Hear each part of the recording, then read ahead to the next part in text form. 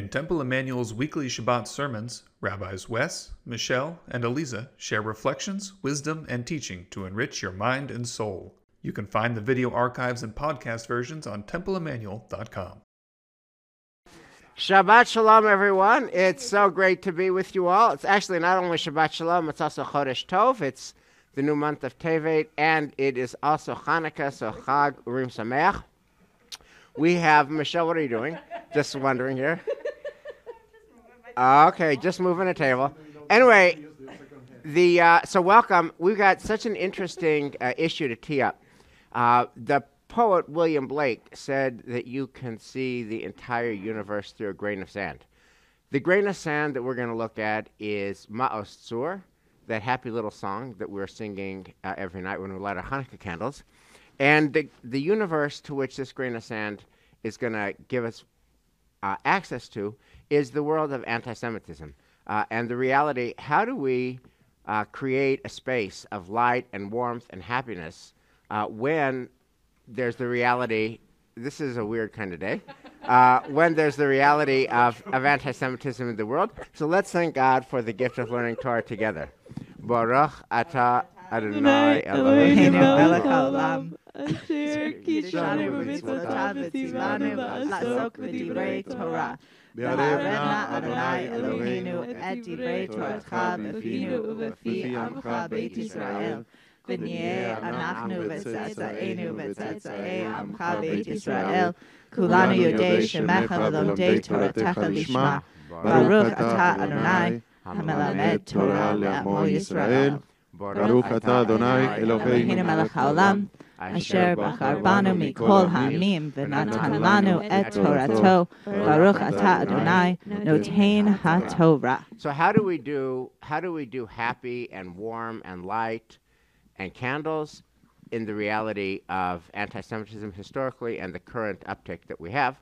So Ma'os Tzur, we're going to look at Ma'os Tzur as a window into that. Let me ask, so I'll just point out that our Sidurim that we use in the conservative movement, both the daily Sidur and the Shabbat Sidur, have kind of already taken a posture on that point of view, which is, dear reader, dear prayer, dear worshiper, dear person who is lighting your Hanukkah candles, I actually don't want you to study the words of Ma'os Tzur. You're going to actually not encounter the words of Ma'os Tzur. It's all those stanzas, 5, 6, 7, however many stanzas. It's too many, and it's too sad, and it's too hard. So we're going to do kind of so if you look at the handouts, our daily Sidur takes this multiple stanza song, and Rock of Ages, let our song praise your saving power. You amid the raging throng were our sheltering tower. Furious they assailed us, but your help availed us, and your word broke their sword when our own strength failed us. Furious they assailed us. That's about what we get. And then on the Shabbat Sidur that we have, you get a little more, but also you're protected by our movement Sidurs from the troubling reality of what Ma'os Tzur is about. And then when you look on pages 3 and 4 of the handout, Art Scroll, the Orthodox Sidur, you get all the stanzas, and it's bloody, and it's challenging, and it's, it's like the old bad joke about the kid who misses Hebrew school and comes back and says, what countries did we get kicked out of last week? That's what Ma'os Tzur is about. And then in the end, it kind of ends with a prayer for bloody vengeance. That's the only thing that's going to save our day. That's Ma'os Tzur. So I want to pause and just ask my musical colleagues who know such things about liturgy, give us the lowdown on Ma'os Tzur and what is it and how did it get to be in this spot in Jewish life. So I was showing Elisa before we started that this booklet has been with me for 30 years. And somebody sent it to me to Argentina from Israel. And it's the Hanukkah blessings. And everybody I would got invited to do the Hanukkah. And here's the 6th stanza, all right, in the back. And if I'm completely honest with you, I never pay attention to these stanzas at all. I only knew 2 stanzas, Ma'os Tzur and then Yevanim Nikvetzu Alai. Right. And that's it. So I never actually even bothered to, I know it's bad, but, I know don't even never bother, to look into the meaning of it. So I want to just say, I'm 60. I've been doing Hanukkah candles all my life. I never, until this Hanukkah, actually even read Ma'osur. I never was even curious about this issue. And what turned me on to it was Dara Horn's masterpiece, magnificent book, People Love Dead Jews. And her book, People Love Dead Jews, made me realize that her concerns are the concerns of the person who wrote this. So what I want to do, because I think many of us share your predicament, Elias, we've never actually done it before. We've never studied it. I just want to look at it and actually read the words. This is something we never do when we light Hanukkah candles. And why don't we just I'll start and we'll just go around and read these stanzas.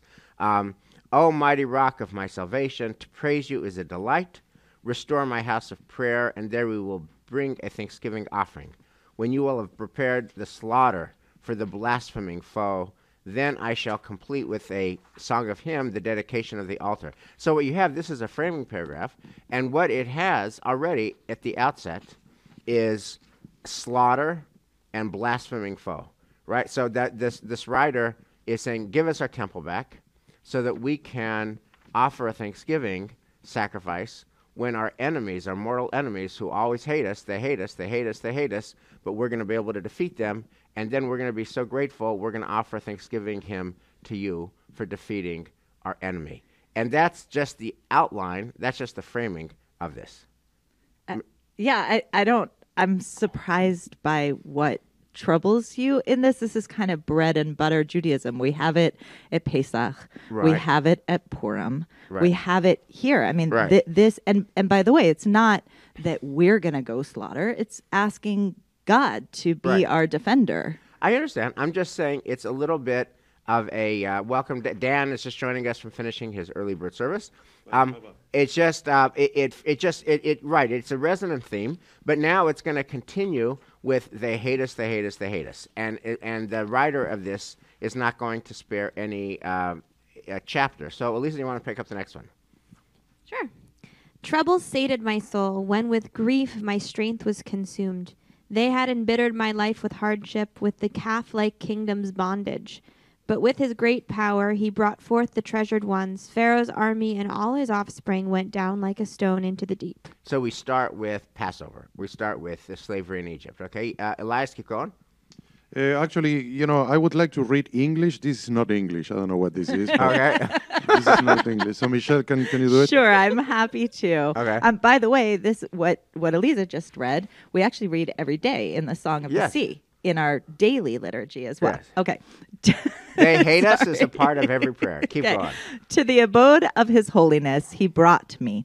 But there too I had no rest, and an oppressor came and exiled me, for I had served aliens and had drunk benumbing wine. Scarcely had I departed my land, when at Babylonia's demise Zerubbabel came. At the end of 70 years I was saved. So this is Babylon, right? This is Babylonia. This is Nebuchadnezzar destroying the first temple. Okay, so nice Hanukkah lights. We deal with Egypt. We deal with the destruction of the first temple. Dan, you want to pick up with To Sever the Towering Cypress. Kerot. Page 4, Kerot. And you can take off your mask in our holy space, Dan. Yes, so we can hear you and see. So many spaces. All right. Yes. Kerot. To sever the towering cypress sought the Agagite, son of Hammedatha, but it became a snare and a stumbling block to him, and his ignorance was stilled. The head of the Benjaminite you lifted, and the enemy, his name you blotted out, his numerous progeny, his possessions on the gallows you hanged. So this is the Purim story. So in each case, they want to kill us. The Pharaoh wanted to kill us, drown all the newborns. Babylonia, the Talmud describes it was a bloodshed, and Nebuchadnezzar was just blood, blood, blood.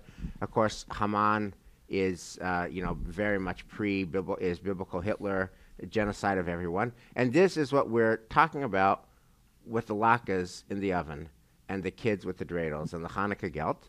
You're looking at me quizzically like, what's the question? Yes. Right, what's the question? Okay. Now, Greeks gathered against me then in Hasmonean days. They breached the walls of my tower. They defiled all the oils. And from the one remnant of the flask, a miracle was wrought for the roses.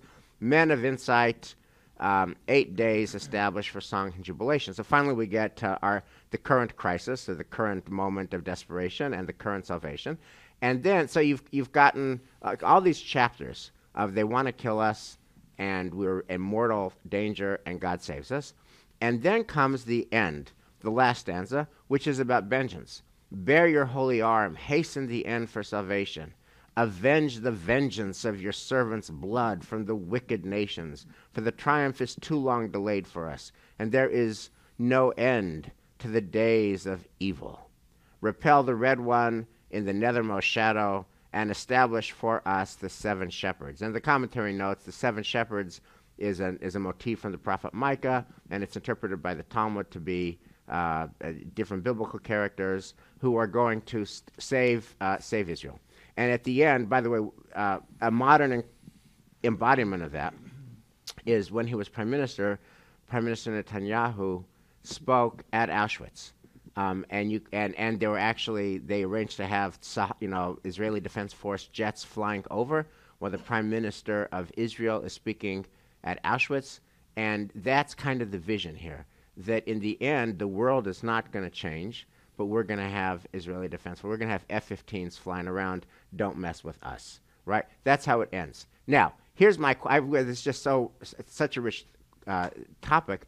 What do you think about that bloodstained history? And what do you think about the judgment of our community, the conservative community, to kind of keep that on the down low, like it's in there, but the best way to engage it is to not engage it, and let's just sing and eat our latkes? And what are all the compromises that are going on in that conversation? This feels very much in line with Hanukkah and with particularly the rabbis' vision of Hanukkah. I mean, the rabbis take a military victory and they take a military action, which is itself in some ways totally straightforward, in some ways a little bit complicated, because the first act of that war was to kill a Hellenist Jew who had defected and was willing to do what the Greeks wanted. But they get rid of that whole story and just do this story of light and miracles and oil that lasts for a long time. So it feels very much just in line with that we're bringing up that story, and then our Siddur is like, but we don't face the military victories. We just look for the joy and the blessing and the goodness. So Lisa, also, also not for nothing, but like, when was the last time you saw conservative Jews do the whole of any 6 stanza song? I think. I'll get back to you on that. Michelle, Following. You go. I don't understand this class. It's too much humor. I don't know what's going on today. Alisa, I grew up, I don't know you guys here in America, but I grew up with the idea that when I was taught in Hebrew school or Jewish day school to sing Al Anisim, we always had to do the following: Al Anisim be'ala purkan ala gurok be'ala chuot be'ala niflaot, instead of milchamot. And Instead of what's the reason for milchamot, that? because we don't celebrate. Wait, can you translate military. Niflaot? Yes. Yeah, instead of saying the wars, doing the how do you translate? Marvelous. Wars. Instead of Wars. wars, you put in Wonders. miracles. Yeah. Wonders, Miracles. Miracles. Wow. Niflaot shasita lavoteinu. So that Right. reminds me, every year at Purim time, you have that beautiful family Purim reading, and we have the song about Haman hanging from the gallows. So once there was a wicked, wicked man, and Eileen Beckman and I sit down every year to rewrite the words of that song, because, we got little people, Right. and we're singing about Haman hanging So- from the but gallows. Yeah, so I It's want- interesting to notice that, why the rabbis or sages or anybody didn't eliminate the last chapter in the Purim story about butchering all the people that follow Haman. Right. So we have it there, and there are Right. numbers. How many numbers is like 75. 130,000? Yeah. Yeah, so the blood comes with our story.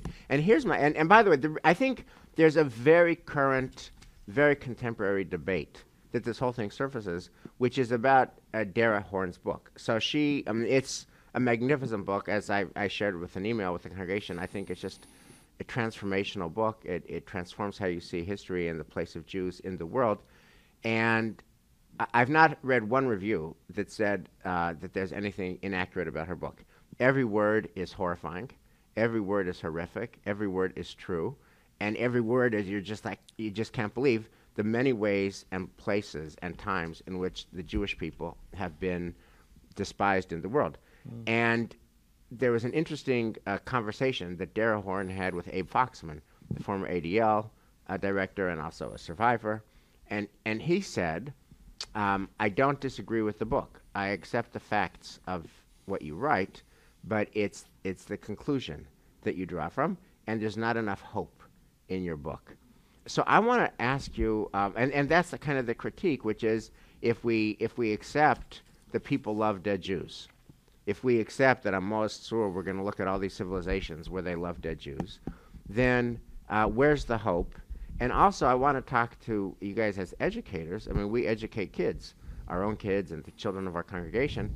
How do you educate kids? How do you educate the next generation to this history in a way that makes them want to not bail on this history, but to be a part of it? So I think we're doing a disservice by not actually going into this text. And I was thinking about this. I was thinking about two things. This reminds me of Grimm's fairy tales and then the Disney version of Grimm's fairy tales. You know, so if you read the original fairy tales, they're really not nice stories. There's blood and death in these, and they were meant as cautionary tales so the children from a young age would understand the complexities of the world. And then Disney comes along and changes everything and makes everything all bright and light, you know, like what we do with the Maoz Tzur. So I think as educators, I think that we need to actually not be afraid to teach our children that the world isn't balloons and light and roses. That we need to actually make them cognizant, in the appropriate way, make them cognizant of the difficult of situation as Jews and the difficulties of the world. So let me just double click on that. I mean, all of us teach our kids in different ways. Do you do that? I mean, do you actually expose our kids to the brutal reality of Jewish history? Because I just have to say, and it was also so interesting about this is how it's changed. When I was trained at the seminary in the 90s, there was a guy there named David Wolpe, who was an assistant to the chancellor at the time. And I remember being at a speech that David Wolpe gave to of course, since then we know he's like the great rabbi of our movement, of our generation. He's been the rabbi at Sinai now. Does he do the six stanzas? And I don't know. So, no, based on this, I think he doesn't. But then he was he was a younger version of himself. And he's, of course, as you know, an electrifying speaker. And what he said was, and he was charging future rabbis, he said, stop talking about anti-Semitism. Start talking about why, and this was the age, the 90s was the age of why be Jewish, right? Why should Mikey and David, I mean, David could go off to college and sing in any kind of show. Mikey could do any kind of thing. Why should they choose to be Jewish? And if you talk about Maoz Tzur and all of its bloody reality, they'll bail. So instead, talk about Shabbos, talk about tzedakah, talk about tikkun olam, talk about ahavat, whatever. Talk about love. Don't talk about hate. And that's how I was raised as a rabbi. I heard that in the auditorium of the seminary by the assistant to the chancellor, Schorsch, at the time, David Wolpe, and that stuck with me. And so how do you balance that idea of teach them love, teach them tikkun olam, with Dan's point about we don't want to be doing Disney World. We want to teach them the real stuff. How do you balance that, Eliza? So this week I taught our 5th graders the Hanukkah story, but I started actually hundreds of years earlier because I think it's important if you understand the historical trajectory of Alexander the Great initially and then of Antiochus III, who waged the battle to actually conquer the land of Israel and take over, and who allowed the Jews to have control, and then go forward, and the idea wasn't so much that they wanted to get rid of Jews as they wanted to have a stable empire. And the reason that Antiochus IV cracked down so harshly on the Jews is because there was a rumor in the Jewish community, and they thought that Antiochus had been killed, and so they rose up against the Greek the Greek rulers of the area and drove them out of town. And as a crackdown measure, they came in, and then they imposed all these crackdown measures, and then they took away Torah, and then they did all these things, not because they were against Jews, but because they were against anyone that was going to endanger their empire. And that feels like a really important teaching. It's not always that the people hate Jews, it's that people want power and control, and in every generation that's a reality. It's even a reality in our world. So to me, that's a way to share that message. It's true, it happens over and over and over again for the Jews, but maybe in this case it wasn't just that they hated Jews, but that they wanted a not problematic population. So can we just double click on that, because that's also like a deeply important trope that happens, which is, and I'm wondering whether that's apologetics in the following way. I've been teaching this People Love Dead Jews piece to my sisterhood class, and I was talking about with one of the learners in that class about the chapter about the execution of Soviet poets. So this was Soviet Jewish writers who tried their best to be good communists, and they tried their best to be loyal servants of the former Soviet Union and Jewish, and they were all killed. They were all executed brutally. And this gentleman that I was talking to about it said, you can't read that as anti-Semitism because they killed everybody. And it feels like, which to me, I experienced that as apologetics. Like, it's obviously anti-Semitism if you kill Jewish poets and Jewish artists. That's killing Jews is anti-Semitism. And if you say, well, yeah, it's not really anti-Semitism, they killed everybody, feels to me like apologetics. So are you confronting the brutal reality when you teach that way? For sure. I mean, we still also talked about a bunch of people getting killed and being forced to eat pork and being forced to abandon their values. But I think when we see everything as anti-Semitism, that's also problematic, right? That limits our ability to respond in the moment to each individual situation. And instead of being able to say, ouch, this hurts me now because of XYZ, we say, oh my God, this is agonizing because of the entire history of Jewish reality. And to me, that's a different, what we want to equip future generations. And in this, I sort of agree with David Wolpe that we want to equip future generations to be able to respond thoughtfully to any kind of intensity that they encounter. And the more triggered and charged we are, the less able we're able to respond. Elias? So I went to see my mom down in Argentina, and I was watching a lot of TV those days, and I turned on one of my favorite soccer channels in Argentina, and I was watching, and there is a reporter interviewing the head of the Argentinian Soccer Association. Soccer is my big sport, so I was watching and paying attention. And then the reporter says, I need to ask you a question that nobody ever asks. Why is it that there are no Jewish referees in soccer?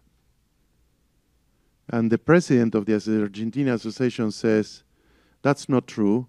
And if it were true, they will never get there because Jews don't like to work hard. They like money. And the reporter's reaction was he cracked it up. He started cracking up. Right. And then there was a whole thing of the ADL thing in Argentina, asking for the guy to apologize. He apologized. If I heard, you know how they apologize, people apologize. If I heard anybody, not saying what I said was wrong. You know, if I heard anybody. Anyways, so I honestly think that taking a bigger perspective that our experience here in America, and for sure you, the four of you, have had a very different experience growing up as Jews that I had. I think that countries go over periods with Jewish people are much better than others, and it could be 50 years, could be 100 years. Think about Napoleon. Napoleon was the first, one to give emancipation to the Jews in Europe, first country. And then 150 years later, the Dreyfus case, things like that. And in every country has ups and downs. So the cruel reality is that, I have to say, I'm sorry, yes, but, we are hated. So, Elias, you're the father of two teens, and they grew up not in Buenos Aires. They grew up here in the holy city of Newton. Talk to us about,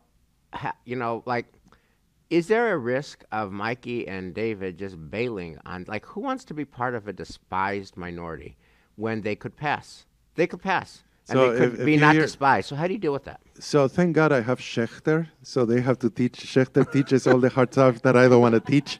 Thank you, Schechter. Fabulous job. Years ago, the boys were little, and I remember it was a Sunday afternoon, and they were so cute, cuddling, and we want to play soccer. And I had to leave because I had been invited to sing El Malé Rahamim for an event of the Argentinian Jewish community remembering the bombings in Argentina. And they said to me, Daddy, why are you leaving? Where are you going? And Lorena says, well, he has to go. And then I thought, does it make sense for me to explain to them why? Why would I bring suffering about, the many people who I knew that were blown into pieces, in Argentina, and I'm going to remember them. But what so in a about way, not you feel, Disneyland? in a way, I feel like I needed to protect them. But, Michelle and I experienced this, and I strongly believe, not even now, I believe before and now even more. You always say, send your kids to Israel. Yes. Send them to Auschwitz. They will have a completely different vision of what Judaism looks like. Why is that? Because... By the way, I just want to say that I've never said that, send them to Auschwitz. I've always said the opposite. Right. I understand you said that, right. My thought has always been, I was never a fan of the March of the Living. Not that I'm against it, but my own thinking is, if I could be in Israel or anywhere else, I'd rather be in Israel. And all the more so if I could be in Israel or the camps, I want to be in Israel. So tell us your thinking on that. I think it's very simple. You need to know where you're coming from in order to see the reality of these days. Israel doesn't make any sense without what happened before for centuries. Centuries of persecutions and killing and horrible things that happened to us. Wow. And but just before, Michelle, and I want to hear you, I know you were on that trip and have a lot of thoughts as well, but so for Mikey and David, you have two teens, and in a way, we all have our own Mikeys and Davids in our community. How do we teach a rising generation about the reality of what you just said without them wanting to bail on it? I'm not worried about my kids. They have been brainwashed a lot, so they are not going to bail. No, but seriously talking, my way of teaching is we can be proud of so many things. There are so many beautiful teachings we can learn from our own history and traditions and do good in the world, but also know all this that happened to us, and it will continue to happen to us. Michelle. Yeah, I think the answer is lovingly, right? In the sense, for me, I shared with my children what we experienced in Poland. That was very powerful and really important, and it's part of a story that they heard sitting on our couch, listening to their savta speak about her childhood in Poland and what it was like to be stood up in front of a class and told, see, look, children, she may look like you, but she's a Jew and she's different. And facing the anti-Semitism and the persecution that she faced in her real life, but told to them in a way that they see their savta sitting before them now, having been raised in Israel, being a strong and proud member of our Jewish world, and they're able to hold both truths. At least I hope they're able to hold both truths from a very young age, that yes, we do have anti-Semitism. Yes, they tried to kill us. They failed. Let's eat is a part of our tradition. Right. And it's not all of it. We have to actually carry both. And I think that's the reason that we do abyssal of this, right? We do a little bit every day in our prayers, and then we pray all the rest of the things. We do a little bit of this in our holidays. It's there in the Ma'ot Tzur, but that's not what Hanukkah's about. It's with us, but it's not us. Thank you, Michelle. Dan, Right, that's so beautiful. in these two articles that we read, I can't remember if it was Jonathan Sachs that pointed out that he wasn't even quite sure why the Ma'ot Tzur was even used as a Hanukkah, tune, poem, because it really is just, well, not just, but it is it's a description of our history, and I mean it does make sense in a certain sense, but just the idea that that for some reason it got connected to Hanukkah was an interesting point. Yeah. I thought. I want to pivot and end our class by asking you to think about something out loud with me that I've been thinking about deeply, which is, this is not a spoiler alert, the end of Dara Horn's book. It's 12 chapters. Chapter 11 is Merchant of Venice, which is every chapter. I'm just telling you, read this book. It is just so powerful. But she talks about how both Merchant of Venice is filled with anti-Semitism. It's about Jew hatred, and the Jewish people have been gaslit, because if we say it's about Jew hatred, then we're whiny, vulgar Jews, right? So the proper thing is to say, I'm Jewish, and I read Merchant of Venice, and it's nuanced, and it's not about Jew hatred. It's very gaslighty. But and she talks about how she teaches this to her 10-year-old kid, and her 10-year-old kid says, Mom, I never want to hear this again. This is horrible stuff. And that's chapter 11. And then chapter 12 is she talks about there's the three attacks of American Jews in the last 3 years. There's Pittsburgh, San Diego, and then there was a spate of attacks in New York and in New Jersey, culminating in the attack on Hanukkah of the rabbi in Muncie with a machete. And she talks about that. She just quotes the treatment of this in our news sources, including the news sources that the people in this room, the five of us, read, like the New York Times and the Washington Post. And she's just quoting that basically provides quote-unquote context, right, which is to say it exonerates the people who killed and attacked Jews, and blames the Jews for being attacked. It's our fault, and here's context why what they did, why they killed us, and why they attacked us, etc. It's not really a problem. It's actually justifiable. You have to understand it. And she talks about how we would never do that with attacks of other minorities, but it's done to Jews. Okay. And then at this point, she says, I give up. And you read this and one despairs. It's really hard. Actually, in many ways, the hardest part of the whole book was the response of our media to the death of Jews in New York, New Jersey, just a few years ago. And because you just wonder, like, oh my God, what's left? The New York Times justifies killing Jews. That's literally what happened. The Washington Post justifies killing Jews by talking about context. It's just so appalling. And then her pivot. And this is what I want to really ask. Like, so where does she get hope? And in the end, she gets hope by doing Daf Yomi, which is the daily study of Talmud. And she joins this Daf Yomi, and her mother-in-law, who had never done it before, joins this Daf Yomi. And every day they are in dialogue with ancient voices, and they are in dialogue with contemporary voices. And she says, when all she was reading was the headlines, she was just losing hope and strength and didn't know really where to go. But when she started reading Barachot, the first tractate in the Talmud, and she started studying it with other people, all of a sudden she just had hope and energy. And she talks about how everything that you read in those ancient books helps you understand your current world and your current headlines. Here's my question. What do you think about the response? What in the end is the response, the helpful response that we want to live and that we want to teach to our children? And do you think something like Daf Yomi, do you think learning, do you think creating an island of spirituality at Temple Emmanuel is enough of a response? It changes our world. Does it change the world? I would say there's a potential that it ends up burying your head in the sand like an ostrich, right? In other words, you could get so involved in the Daf Yomi that and how beautiful the text is and the learning that you could very easily avoid the reality of the world just outside the window.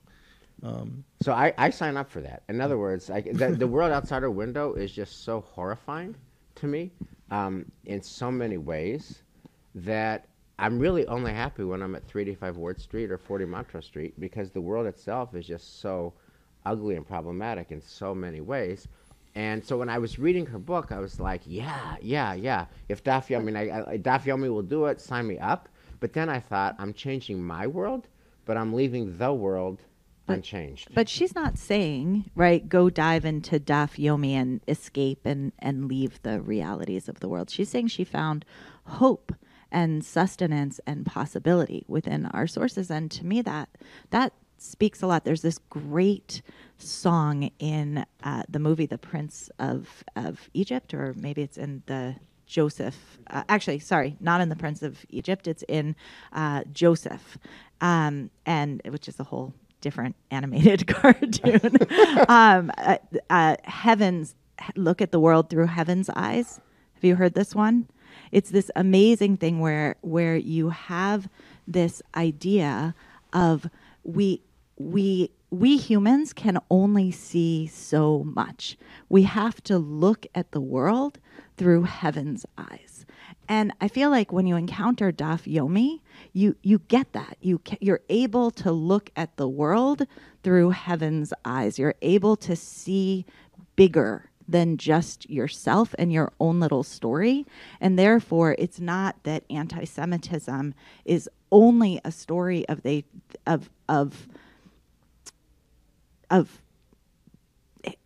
suffering, right? It's also a story of triumph. It's also a story of possibility. It's also a story of resilience. It's also a story, when you look back and you see that our ancestors endured and created beauty and created light. They lit a candle.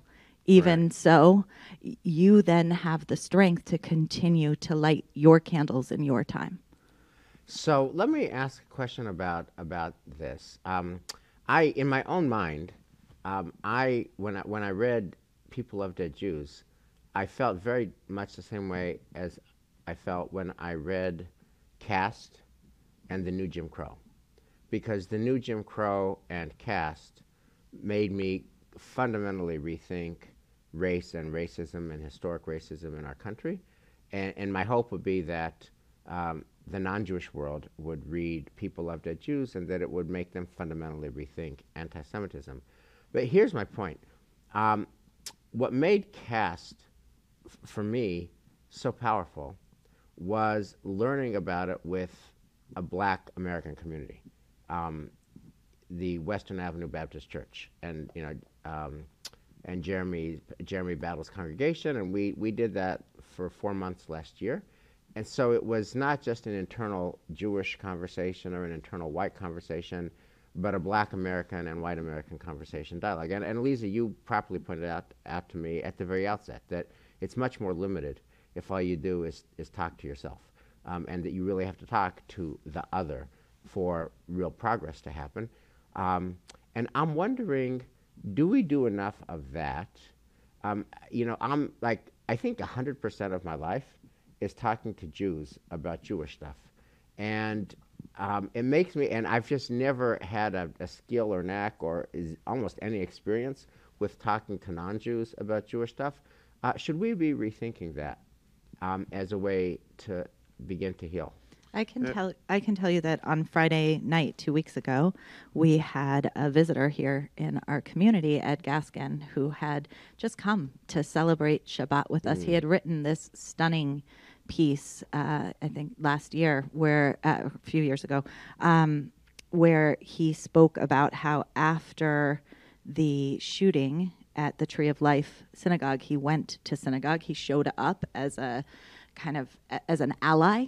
And then he never stopped going. And he made this a part of his practice to be there with the Jewish community. And then he shared that there was another piece that he had written about having gone, as he did, to the Asian community and sitting with the Asian community in the face of the anti-Asian hatred that has been happening in America, and how profound that was for him to be able to be an ally to communities when they are hurting, and then see them enjoy. And I think I was so touched by his example, because I look back and think there are limited times. We certainly have tried, but there are limited times when we have really put ourselves into another community at their time of challenge. And I looking at how meaningful it was to me that he was there, I thought perhaps we could do more. We'll do more of that, yeah. I agree with you, Michelle. I think all of our center of gravity is much more comfortable with Daf Yomi, like opening up a Jewish text and being in dialogue with Jews at Temple Manual about a Jewish text. But I do think the Ed Gaskin story and others suggest that we need to have conversations with other people as well. Elias. Optimistic story within our own walls. We have Luis here, one of the people who help. And Luis, I believe he's from El Salvador, and I speak Spanish with him every day. And occasionally he would come to me and he would say, what are you guys celebrating? Whatever Jewish holidays. And he would say to me, normally he would say, can you make me some copies from your Spanish Jewish books about the meaning of the holiday and leave it in my mailbox? He has one next to the water fountain. So I do that. I make copies of Hanukkah, Purim, and things, and leave it there for him. And he's grateful that he's learning. So there is hope in the world, no question about it. And even in the most horrible times in our history, every time you look, there is somebody who wasn't Jewish who helped the Jewish people in a great way. So there is hope. And Daf Yomi, it's a great way for us to learn about the blessings, but the blessings should be for us to use how to deal with the world outside, to interact with people outside, to learn from other cultures, but also to be prepared in case something bad happens. I think also at its essence, if you understand the music of Ma'at Tzur, you see that song is actually a song of hope. And I'll tell you why. The melody of Ma'at Tzur, if you look at the way that the words match up to the melody, makes no sense. It's totally bogus. The reason is because it's a German bar song. And so what's so interesting to me is our ancestors took sort of the popular, the top 10 song of their day and put these words to it as if they could change the zeitgeist of popular culture around them to be more sensitive to the Jewish experience. And for generations, we've been singing this song about our tzuras and our challenge and our struggle to this popular melody. And I think that's very much a prayer that someday the popular knowledge around us would be aware of our own struggles just as we would be aware of other people's struggles. And maybe then the song would disappear. Well, could you guys close our class out by singing the first stanza of Ma'at Tzur? But only the first. Only the first one, yes. Do you guys know it? Sing the sixth stanza? You can sing. Why don't you sing the first and the sixth? Let's do the sixth. Okay.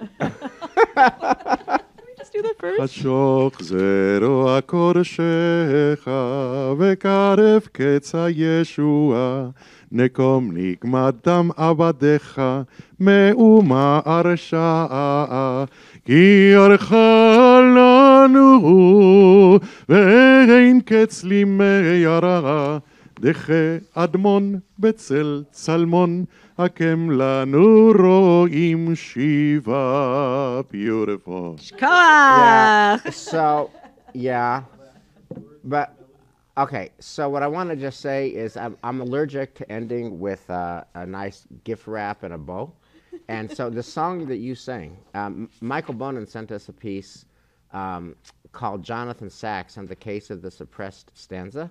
So the song that you sang is about vengeance.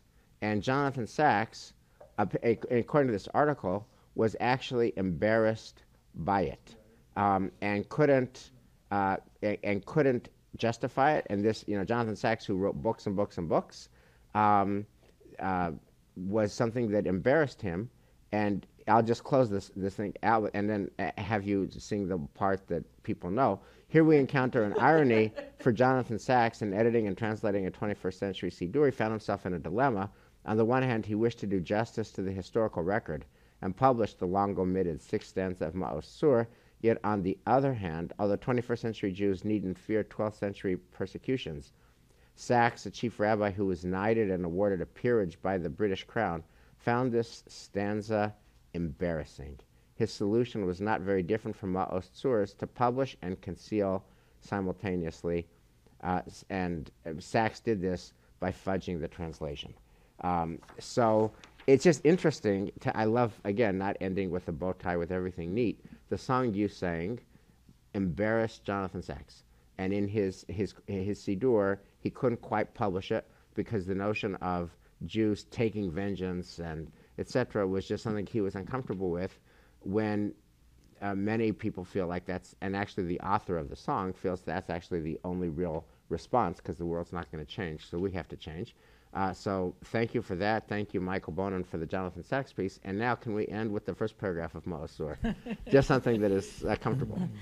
מעצור ישועתי, לך נאה לשבח. תיכון בית תפילתי, ושם תודה נזבח.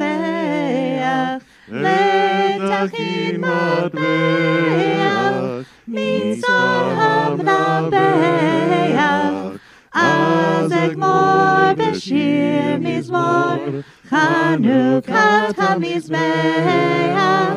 אז אגמור בשיר מזמור, חנוכת המזבח. Shabbat Shalom, Chodesh Tov, Chag Urim Sameach.